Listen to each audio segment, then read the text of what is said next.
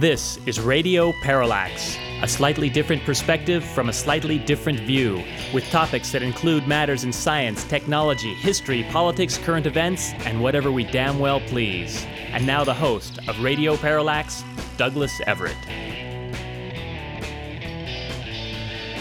I'd like to start today by noting that in our second segment of today's program, we'll be speaking with our friend Stephen J. Harper, author and adjunct professor of law at Northwestern University. He has a new piece out in Common Dreams. It is titled, Help Wanted, 5 Rational Republicans Willing to Save the U.S. Economy.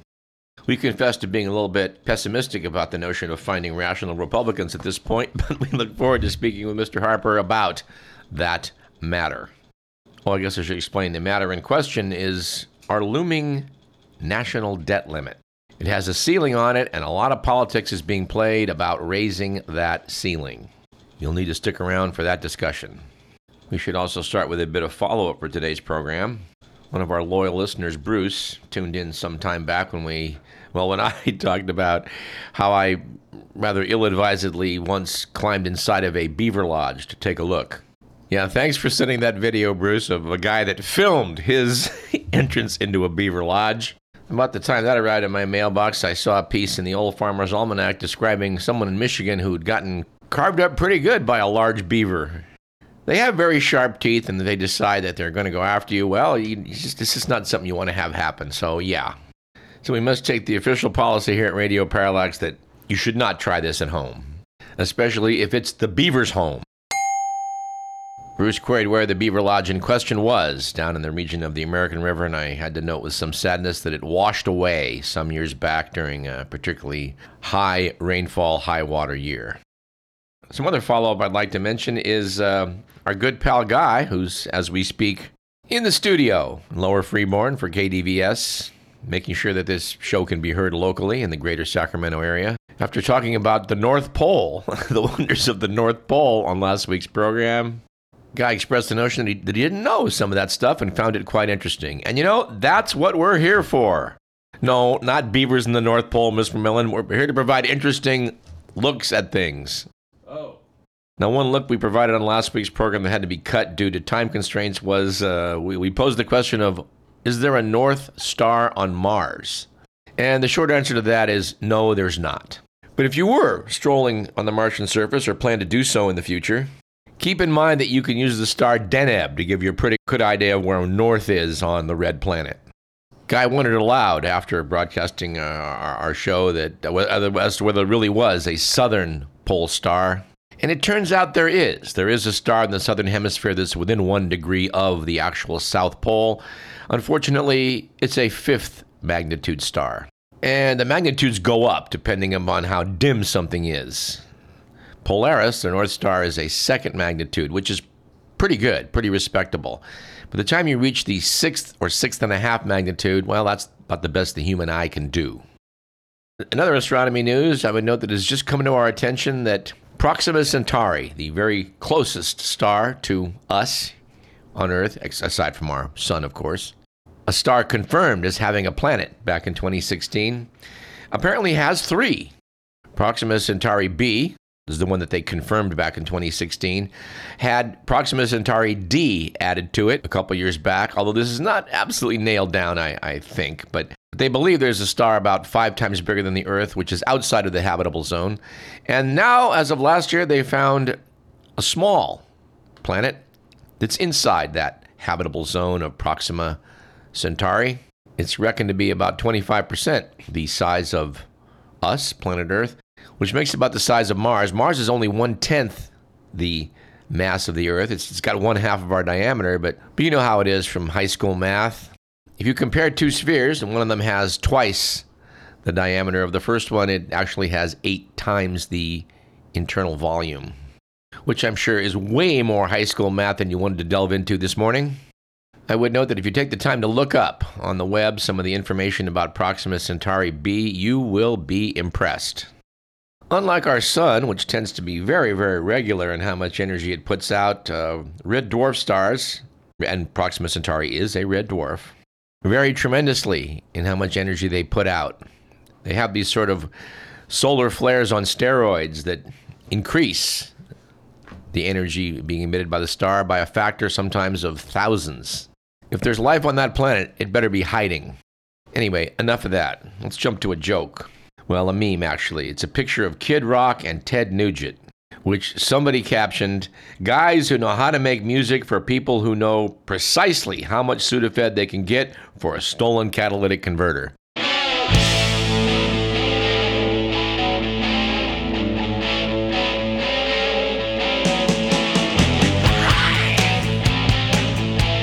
Yeah, I don't know much about Kid Rock, but I never did think very highly of Ted Nugent. A friend of mine from medical school, Mark Schuzik, once went to a concert featuring Ted Nugent. He noted that about a minute into a song that the guy next to him swore was "dog eat dog."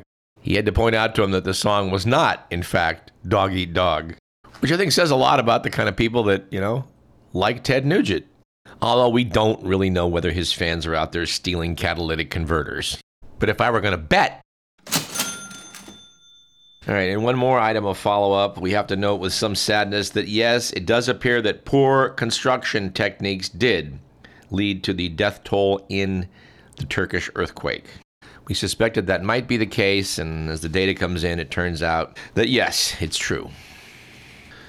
Oh, and here's one more item that got cut due to time constraints on last week's program.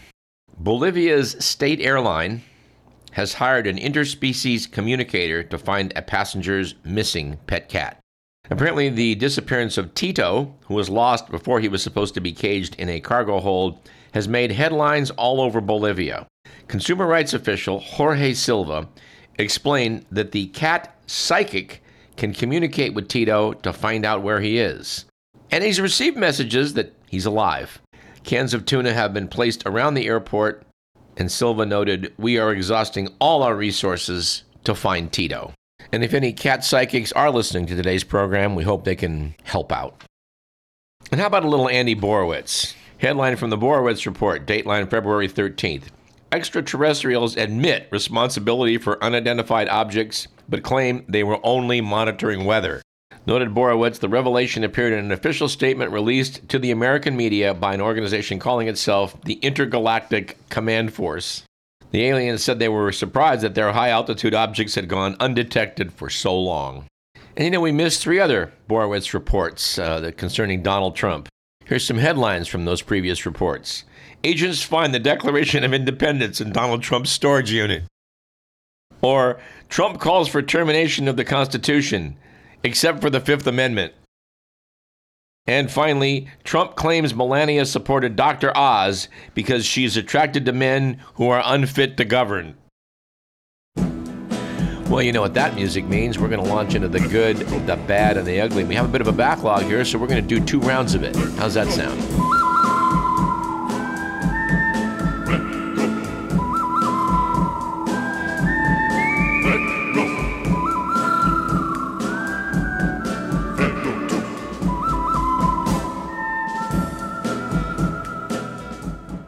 All right, round 1. According to The Week magazine, it was a good week last week for self-esteem, after the rapper and producer Dr. Dre got awarded the first annual Dr. Dre Global Impact Award at the Grammys.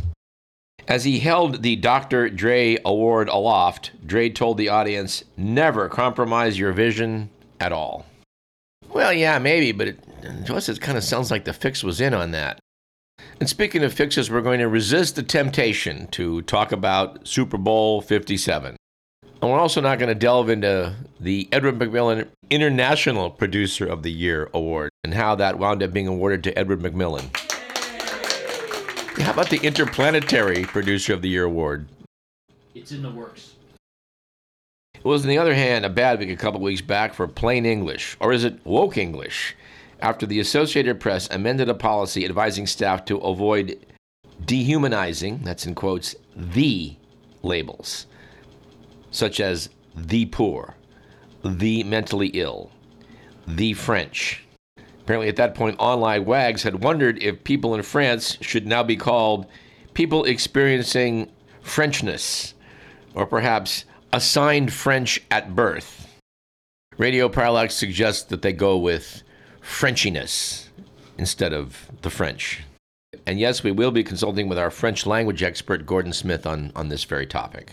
Our suspicion is that the French don't object to being called the French.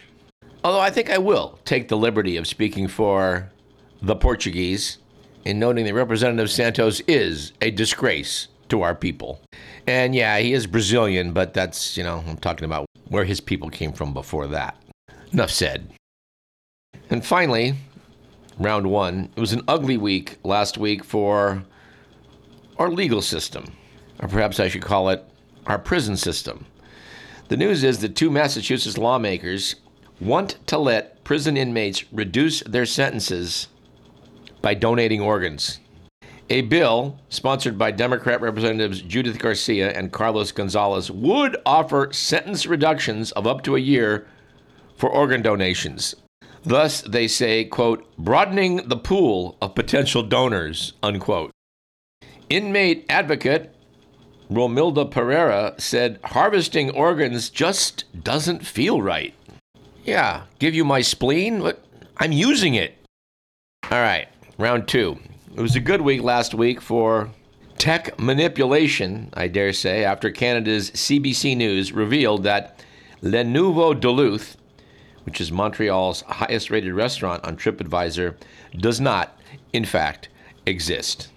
TripAdvisor, for its part, blamed the dozens of ecstatic reviews written as a prank on, quote, a failure in human moderation practices, end quote. To which we would add that failures in human moderation practices seem to be rampant these days, but more on that later. On the other hand, it was a bad week, I would say a very bad week, for taking your work home after it surfaced that Jose Ruben Nava Noriega, who is director of a zoo in Mexico, was accused of having 4 of the zoo's 10 pygmy goats slaughtered and cooked for a banquet he was putting on. Now, as much as Mr. McMillan is a fan of birria tacos, he has to agree this is not right. Well, mostly not right.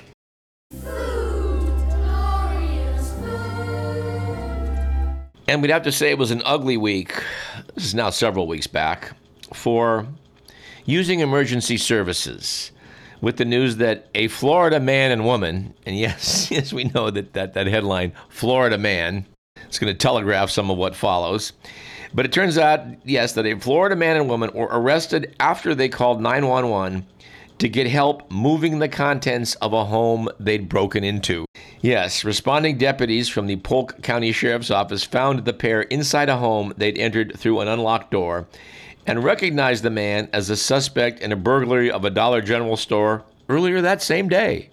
Apparently, the woman explained that she'd called 911 hoping cops might help them move some large items from the house and give them a ride to the airport so they could visit New York City for the weekend.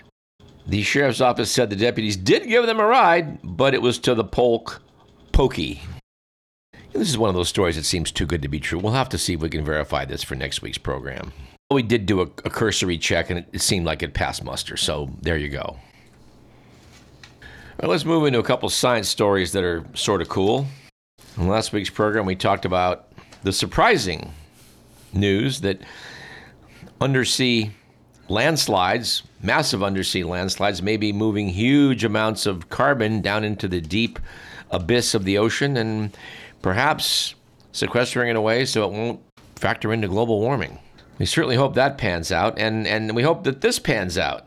This, in this case, is a study of particles in the Greenland ice core, which seems to indicate that volcanoes are emitting up to 3 times more climate-cooling gases than previously thought. Turns out that sulfate aerosols do have a cooling effect on the climate. They alter clouds and they reflect solar radiation. If you remember the sunsets back in 1992 after the explosion of Mount Pinatubo in the Philippines, you'll know what I'm talking about. This piece in New Scientist notes that gases released by volcanoes, marine phytoplankton, and the burning of fossil fuels all contribute to the production of sulfate aerosols, but measuring the contribution from each source is hard, so there's uncertainty about the climate impact. So to resolve this, the University of Washington looked at sulfate particles in the Greenland ice. And these clever folks gauged the levels of various isotopes of sulfur from which they could tell where the sulfates came from, volcanoes or other. Their conclusion was that volcanic sulfate emissions were much higher than expected, even in the years without major eruptions. Anyway, it remains to be seen whether this is going to have a major effect on climate, but it certainly will allow them to make better climate models in the future. And speaking of the oceans, it's a riddle that has long puzzled scientists. Of the 14 million tons of plastic that's thought to enter the oceans each year, only about 1% is ever detected in sampling surveys. A new study suggests that some of the missing garbage is being eaten by bacteria that live in seawater. Evidently, researchers at the Royal Netherlands Institute for Sea Research treated plastic with UV light to mimic sunlight, which broke it down into smaller chunks. They then fed it to Rhodococcus ruber, a common bacterium which is known to be able to transform harmful pollutants into harmless molecules. Sure enough, the bacteria did its work and it turned the plastic into carbon dioxide. I know what you're thinking now. Well, there's a downside to that. These researchers estimated that Rhodococcus ruber alone can probably break down more than 1% available plastic in 1 year.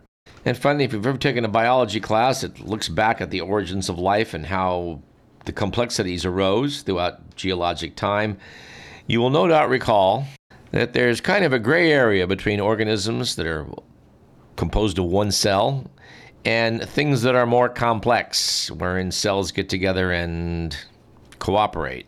We're talking about things like sponges. Although I've never done so, my understanding from biology class back in the day was that if you take a sponge and tear it up into little itty-bitty pieces, the sponge cells will, with time, rearrange back into a new sponge. And according to an article by Claire Ainsworth in the February 4th edition of New Scientist, another organism has been found, or shall I say, an alliance between simple organisms has been found, which makes the picture even more complex and interesting. To quote from the piece, a giant trumpet-shaped cell that skulks in the bottom of ponds has given scientists a new clue about how single-celled creatures may have taken the first steps toward evolving into multicellular ones, a key transition in the evolution of life. For this to happen, there had to be a benefit for single cells to club together, such as improved reproduction or feeding. Studies investigating these ideas have focused mainly on creatures that form groups or colonies in which some cells develop specialized functions and where they remain glued together for some or all of the time. Biologists think they may represent a stage of evolution that is partway down the path to multicellularity. Meanwhile, Shashank Shekhar at Emory University in Atlanta and colleagues have spotted a simpler, reversible form of multicellular behavior. This is in Stentor coeruleus, a single-celled protist that can sometimes reach 2 millimeters in length. They evidently were studying Stentor in a lab dish when scientists noted that individual cells used a fringe of whip-like cilia around their, quote, heads, unquote, to generate pairs of vortices to suck food into their, quote, mouths, unquote. Furthermore, while some cells were freely swimming around, other cells stuck to the dish and formed colonies. He wondered whether this helped them trap more food. Well, they took a look and decided that it did, prompting them to ask, if this is so advantageous, why don't Stentor cells stick together all the time? They concluded that it's probably because the benefit is unequal, with the stronger cells getting a better deal than the weaker ones. No, Mr. Mill, this is quite apart from the whole issue of sea monkeys. Oh. Yes, and while this may be boring to you, I'm intrigued by the comments made in the article where the scientists said by giving up a little bit of their independence, they're benefiting as a whole. While the colonies remain roughly constant in size, each Stentor comes and goes, like a guest at an open house party. We do kind of think that the metaphor here is going to break down when we get to how some of the stronger cells get a better deal than the weaker cells, and the guy that shows up at the house party and eats all the pizza. Anyway, I think it's fair to say that this whole situation provides an unusual and elegant possible route for the early evolution of multicellularity that had not quite been on the radar before. And no, we don't know whether they're going to refer to it as the open house party theory in the future, but we hope so. Now that you put the idea out there, Mr. Millen, I can't stop thinking about sea monkeys. Damn you.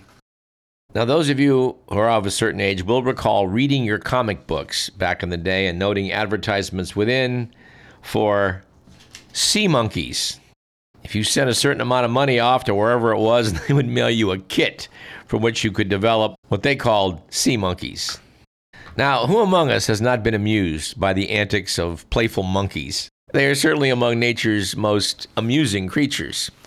So the idea that you could get a kit and they would send you something called sea monkeys intrigued a lot of people. Although I never sent any money in, I know that a lot of people did. They in turn were mailed eggs of brine shrimp and a kit which allowed them to bubble air through the brine they constructed, after which the shrimp would hatch from their small eggs. Now, I've heard commentary from such people that the results they got were about as interesting as a bowl of dust. Personally, I think brine shrimp are a little more interesting than that. Although I would have to add, not so much so that you don't mind feeding them to your tropical fish. Yes, tropical fish love chomping down on these little crustaceans. And the situation is, as it so often is in nature, great for the eater and bad for the ED. And yes, I did just make up that word. But why isn't ED a word? So since we're speaking about eating, I have to confess to falling victim to an item of clickbait which came my way on the laptop. The teaser was the pirate who penned the first English language guacamole recipe. And frankly, Miss Marilyn, I could not resist the juxtaposition of guacamole and pirates. I would have clicked on it too. All right, to quote from the piece by Luke Fader, which appeared in the Atlas Obscura, there's this. For all the perceived glamour of piracy, its practitioners lived poorly and ate worse. Skirting death, mutiny, and capture left little room for comfort or transformative culinary experiences. The greatest names in piracy, wealthy by today's standards, ate as one might on a poorly provisioned camping trip. Dried beef, bread, and warm beer. The seas were no place for an adventurous appetite. But when one gifted pirate permitted himself a curiosity for food, he played a pioneering role in spreading ingredients and cuisines. The pirate in question is William Dampier, and his food writing firsts included the use of the words barbecue, tortilla, soy sauce, breadfruit, and wouldn't you know it, he recorded the first ever recipe for guacamole. Now, it turns out this pirate was a prolific diarist, and he kept a journal wrapped in a wax-sealed bamboo tube throughout his journeys. When he had a year-long prison sentence in Spain, in 1694, presumably for piracy, he converted those notes into a novel that became a bestseller and seminal travelogue.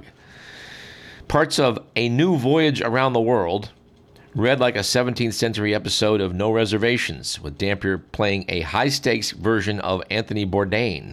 It's noted that, aside from writing groundbreaking observations on previously unresearched subjects in meteorology, maritime navigation, and zoology, food was a constant throughout his work. So it was that he wrote of a fruit in the Bay of Panama as big as a large lemon, with skin like black bark and pretty smooth. Lacking distinct flavor, he wrote, the ripened fruit was mixed with sugar and lime juice and beaten together on a plate. Yes, evidently the English language's first recipe for guacamole. Later in the Philippines, Dampier wrote of young mangoes that locals cut into 2 pieces and pickled them with salt and vinegar, in which they put some cloves of garlic, which is reputedly the English language's first recipe for mango chutney. Dampier was also the first person to use the term chopsticks, cashew, or kumquat. And although I certainly did not know this, in the years following its publication, A New Voyage became an international bestseller. It skyrocketed Dampier to wealth and fame. The work was the first of its kind and generated a hunger among European audiences for travel writing, serving as an inspiration for Defoe's Robinson Crusoe and Swift's Gulliver's Travels.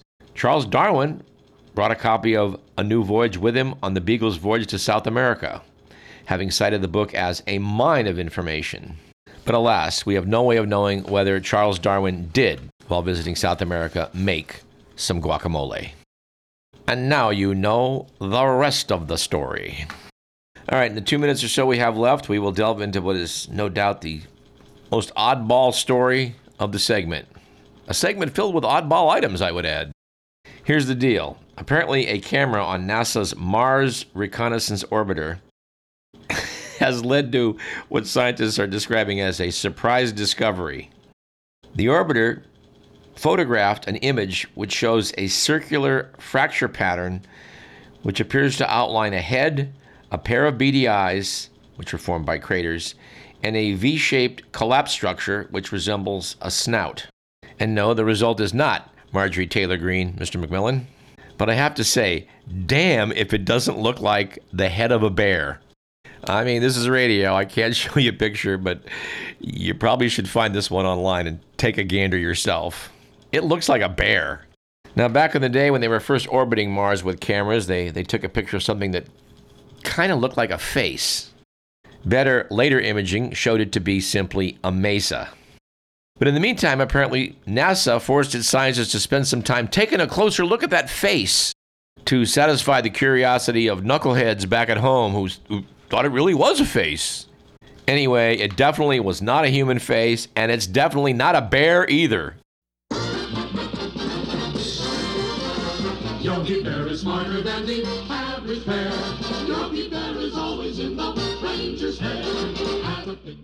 We need to take a short break. Let's do so. This is Radio Parallax. I'm Douglas Everett. Don't go away. He will sleep till noon, but before it's dark, you'll have every picnic basket that's in Jelly's Park.